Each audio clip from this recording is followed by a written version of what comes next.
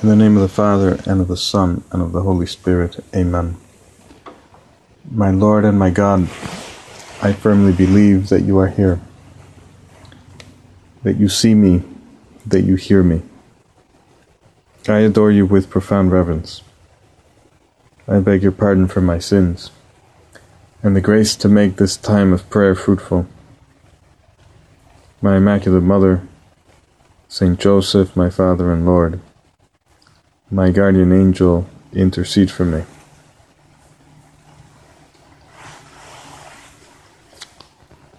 In this fourth Sunday of Lent, we will read in the second reading these revolutionary words of St. Paul to the Ephesians. But God, who is rich in mercy, by reason of his very great love, wherewith he has loved us, even when we were dead by reason of our sins, brought us to life together with Christ. By grace you have been saved, and raised us up together, and seated us together in heaven in Christ Jesus, that he might show in the ages to come the overflowing riches of his grace in kindness towards us in Christ Jesus.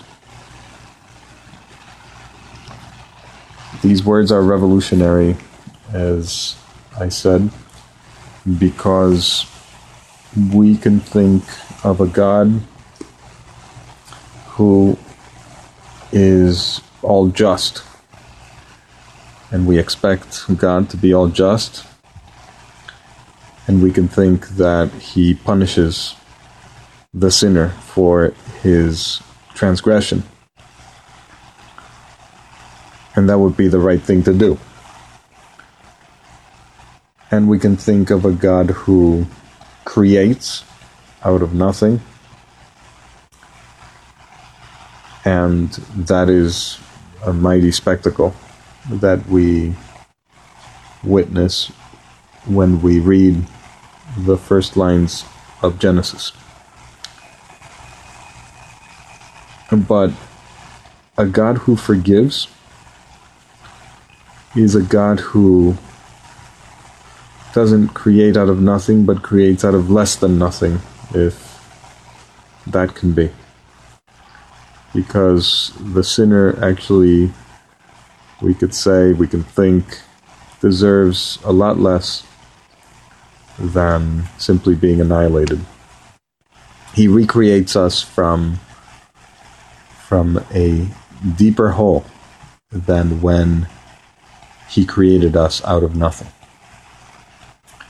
Wow, a God who forgives. That is something that has to shock us and has to give us a lot of consolation, because he forgives us, and in so doing he is also all just, as long as we are willing to meet him in the truth by admitting our sins and being willing to convert, to change our lifestyle.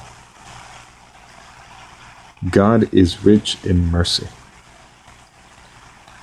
What do rich people do? Rich people, I don't know if you have ever had the chance of hanging around somebody who's rich. When I was young, I had the chance of meeting someone habitually, actually, who was very rich. He was a multi-millionaire. And every time I would see him, he was one of my family's friends. We would see him at church. Whenever he would say hello to me, he would take out a $20 bill and crumble it up in his hand, and then shake my hand, give me the $20 bill, and say, "Take your sisters out for a pizza."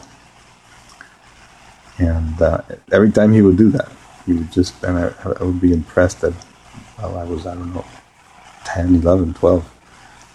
He would give me a $20 bill every time. I don't know what I did with the $20 bills every week, but anyway, That's a different story. But the fact is that this man was rich, and he didn't care what he did with his money, or he wasn't too careful as far as counting pennies. He was liberal. He gave liberally.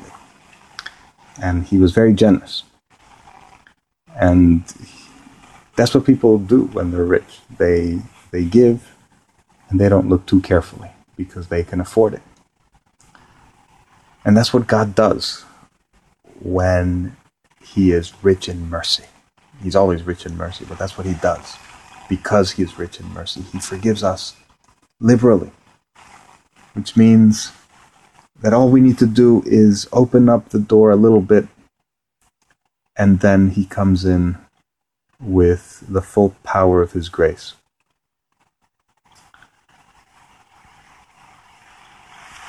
In the letter to the Romans, there is a beautiful passage where St. Paul is awed by our Lord's generosity in saving us, in forgiving us, in dying for us.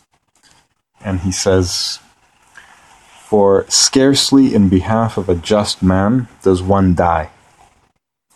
Yet perhaps one might bring himself to die for a good man." Well, that is true. We can think that it is very difficult to die for a man who is good, you know. I don't know. Think of Mother Teresa or St. John Paul II. If they were to tell us, you know, can you die? Can you give your life for these people?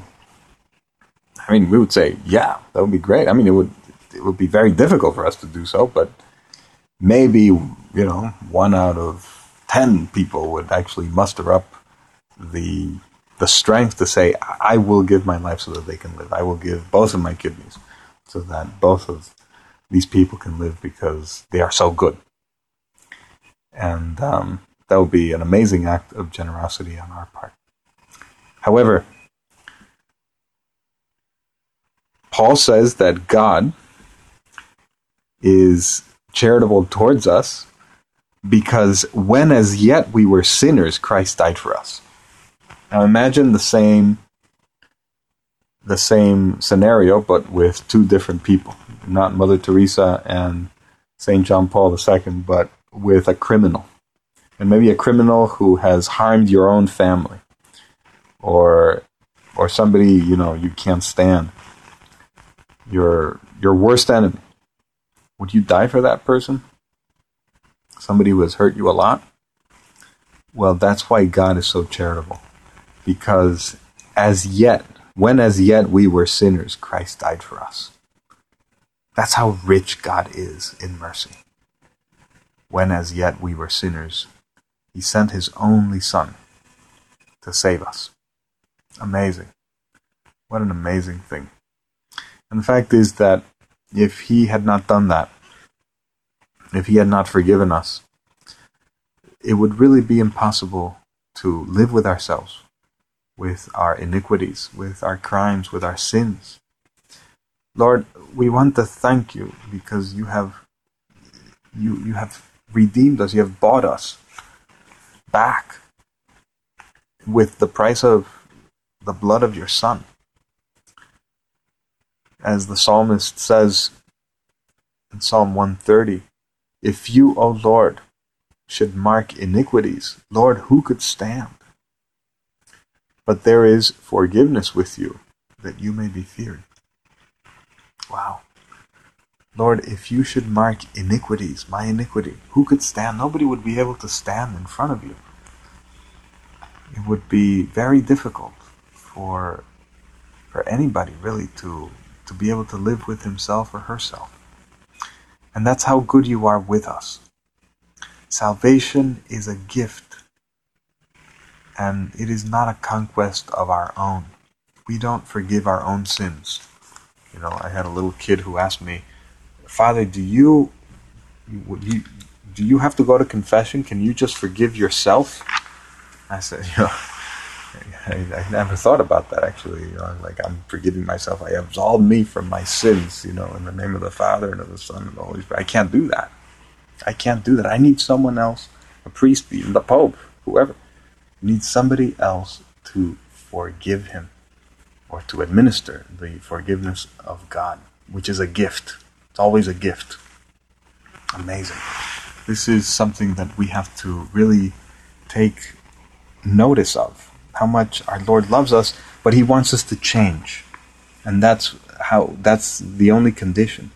He can forgive any sin, and He will forgive even Judas' sin of betrayal, as long as we are willing to go back, as long as we're willing to go back to Him. Look at what the prophet Isaiah says, or what our Lord says through the prophet Isaiah. Wash yourselves, make yourselves clean.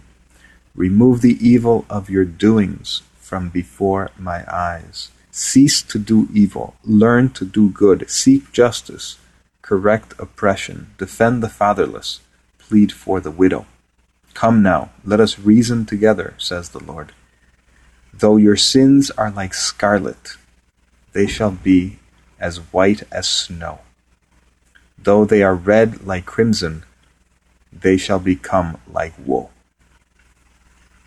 Wow, this is the promise of our Lord, that even if our sins are ugly and they are so red, crimson, and they are scarlet, that we shall be forgiven. We shall become like snow. We will be cleaned like snow, white as snow. If forgiveness is a gift, and we really can't do anything about it, what do we do? Well, we can make ourselves worthy of receiving this gift. This is where our struggle lies, actually, in being humble, to always be able to receive the gift of forgiveness. And what does that entail? Well, if you think of a beggar doesn't deserve anything, and anything that beggar gets is a gift from the person who gives him, some coin or some donation. But they at least have to open up their hand to receive the gift. If they cannot open their hand, if they don't make themselves capable of receiving the donation, then how could they be given what they're asking for? And that's where our struggle lies, in opening up our soul to God. And that means humility. That means we need to recognize our sins. That means we need to trust in our Lord's forgiveness. Because sometimes our Lord forgives us, but we don't want to forgive ourselves. And that's pride. That's pride. You might think that's humility in wanting to hurt because we have sinned, and I don't know, I'm so bad. Well, saying you're so bad is really pride, because you don't want to accept the reality of things, which is the fact that God is your Father and He has forgiven you. And that we're not slaves, we are children. Look at how much our Lord loves us. This is what Saint Josemaria says about our Father God. He loves each one of us more than all the mothers in the world can love their children, helping us and inspiring us, blessing and forgiving. How often we have erased the frowns of our parents' brows, telling them after some prank, I won't do it again. Maybe that same day we fall again, and our Father, with feigned harshness in His voice and the serious face, reproves us, while at the same time His heart is softened because He knows our weakness. Poor boy, he thinks. How hard he tries to behave well. And then St. Josemaria concludes, we have to be completely convinced, realizing it to the full, that our Lord, who is close to us and in heaven, is a Father, and very much our Father, emphasizing our Father. Our Lord always forgives us. And this is what we have to always remember, because when we want to take our spiritual life in our own hands, and we want to give salvation, grant salvation to ourselves. And maybe that means, in our idea, being perfect, then we'll despair because we will fall every day. I don't know if you're familiar with the story of Les Miserables, but in that story we have the character of the policeman, Javert, who is totally unforgiving. He's very hard on Jean Valjean. Jean Valjean, yes, he was a criminal, but he changed his ways. He was very merciful on other people. And he helped a lot of people. He became the mayor of the town where he lived after he had gone to prison. And well, why was Jean Valjean so merciful? Because somebody had mercy on him, and it was that bishop whose candelabra he was stealing. And the bishop, forgave him, gave him to him, let him take him. It's a great story. He received mercy, and because he received mercy, he was then able to give mercy unto others. But Javert, the cop, who was always about justice and only justice and hard, cold justice, he could never forgive, because you could say that he did not have, a sense that God was a father, or he did not understand even human fatherhood. Everything had to be paid. Everything had to be made up for. Everything had to be punished. He broke the law. He must be punished. Period. There's no going beyond that script for him. Well, that reality, that outlook that Javert has, is really false. It doesn't exist. It's kind of an ultra puritanical way of looking at life, which is not real, because our Father God is rich in mercy, as St. Paul tells us. And if he were to look at our iniquities, Lord, who could stand? Who could stand in front of you? He has forgiven us. He has forgiven Javert. He has forgiven the Javerts of the world, and he has forgiven the Jean Valjeans of the world. And what's the difference between the two? That one notices that God has forgiven him, and he makes himself capable of that forgiveness, and the other one closes himself and actually cannot live with himself if he is not perfect. Lord, if you mark our iniquities, who could stand? Our Lord, who is rich in mercy, will always forgive us. That's the one thing that we can learn today. Look at what Saint Maximus of Turin says. And so, my brothers, each of us ought surely to rejoice on this holy day. Let no one conscious of his sinfulness withdraw from our common celebration, nor let anyone be kept away from our public prayer by the burden of his guilt. If you have guilt, don't worry. You can come to the church, who has her arms wide open through the sacrament of penance, and come and be embraced by the mercy of God, just like the prodigal son who came back to his father and got the kiss, the hug, the sandals, the tunic, the fatted calf killed, the symphony, the party, the oil, you could think, everything, just the whole fatherly affection, fatherly acceptance of who he is.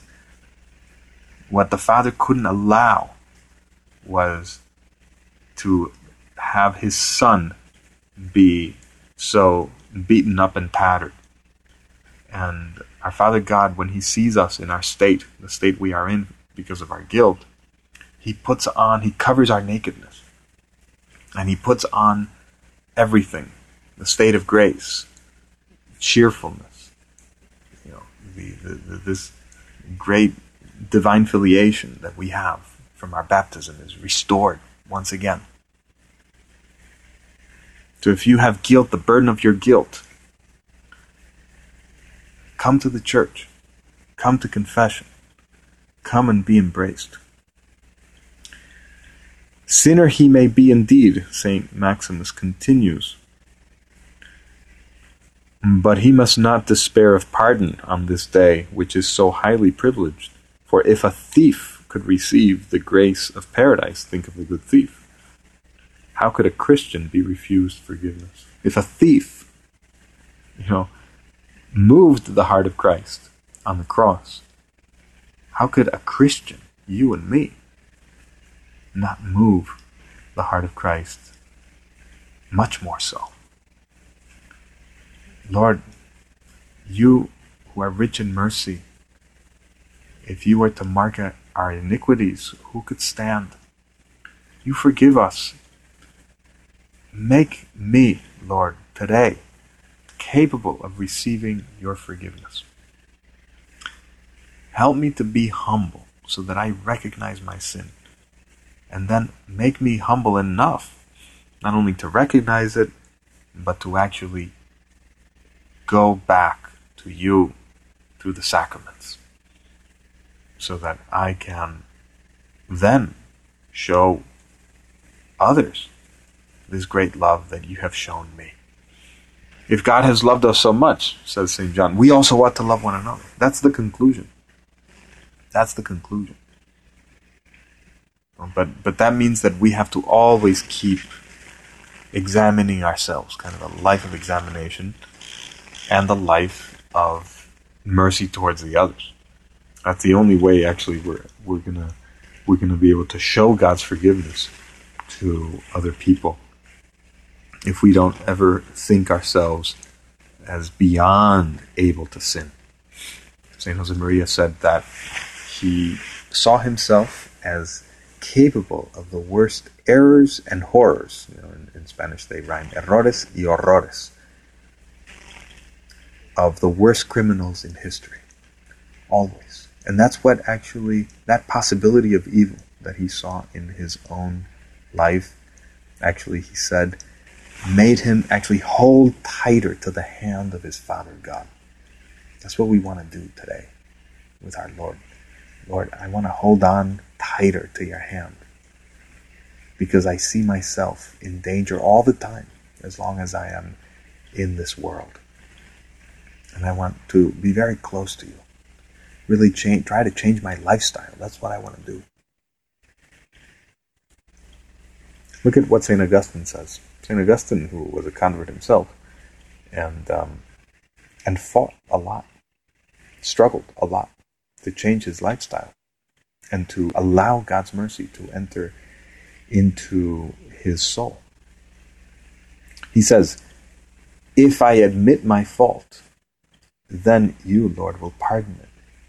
Let us never assume that if we live good lives, we will be without sin. And he knew that, even if we are good people. And St. Paul knew that, just because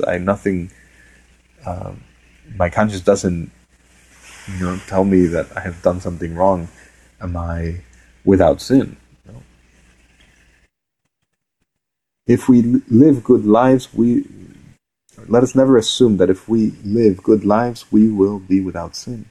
Our lives should be praised only when we continue to beg for pardon.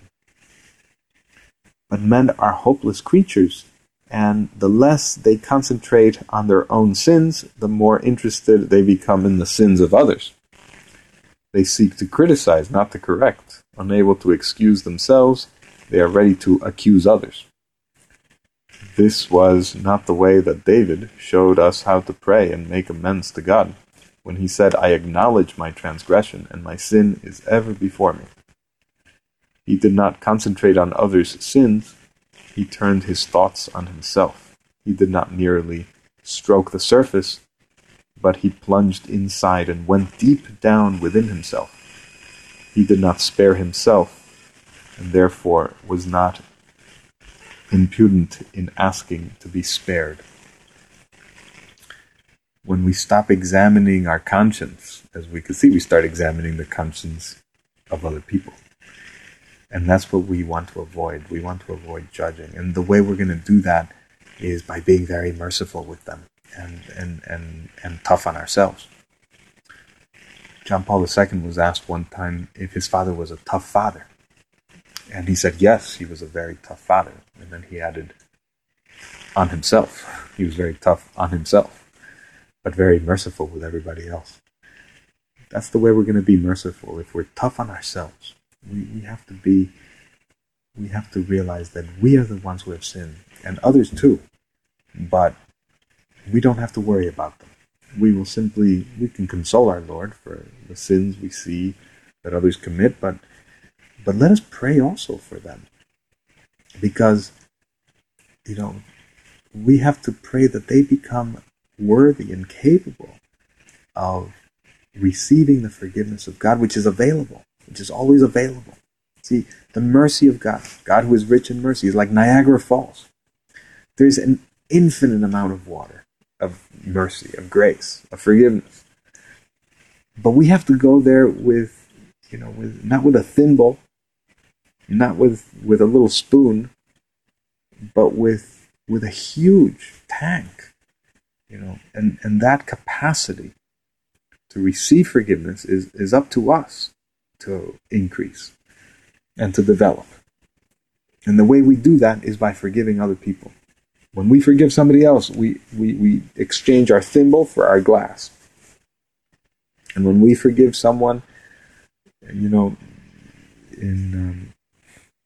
more quickly, without harboring evil thoughts, immediately, then we exchange the glass for, a bigger container, a pot, and then a big tanker, so we can get as much forgiveness of our sins ourselves. Not only should we forgive others because we want to be forgiven, as we say in the Our Father, but we want to identify ourselves with Christ, and we want to show the love of Christ. As St. Paul says to the Philippians, is have the same mind, the same sentiments as Christ did. The sentiments of the heart of Christ.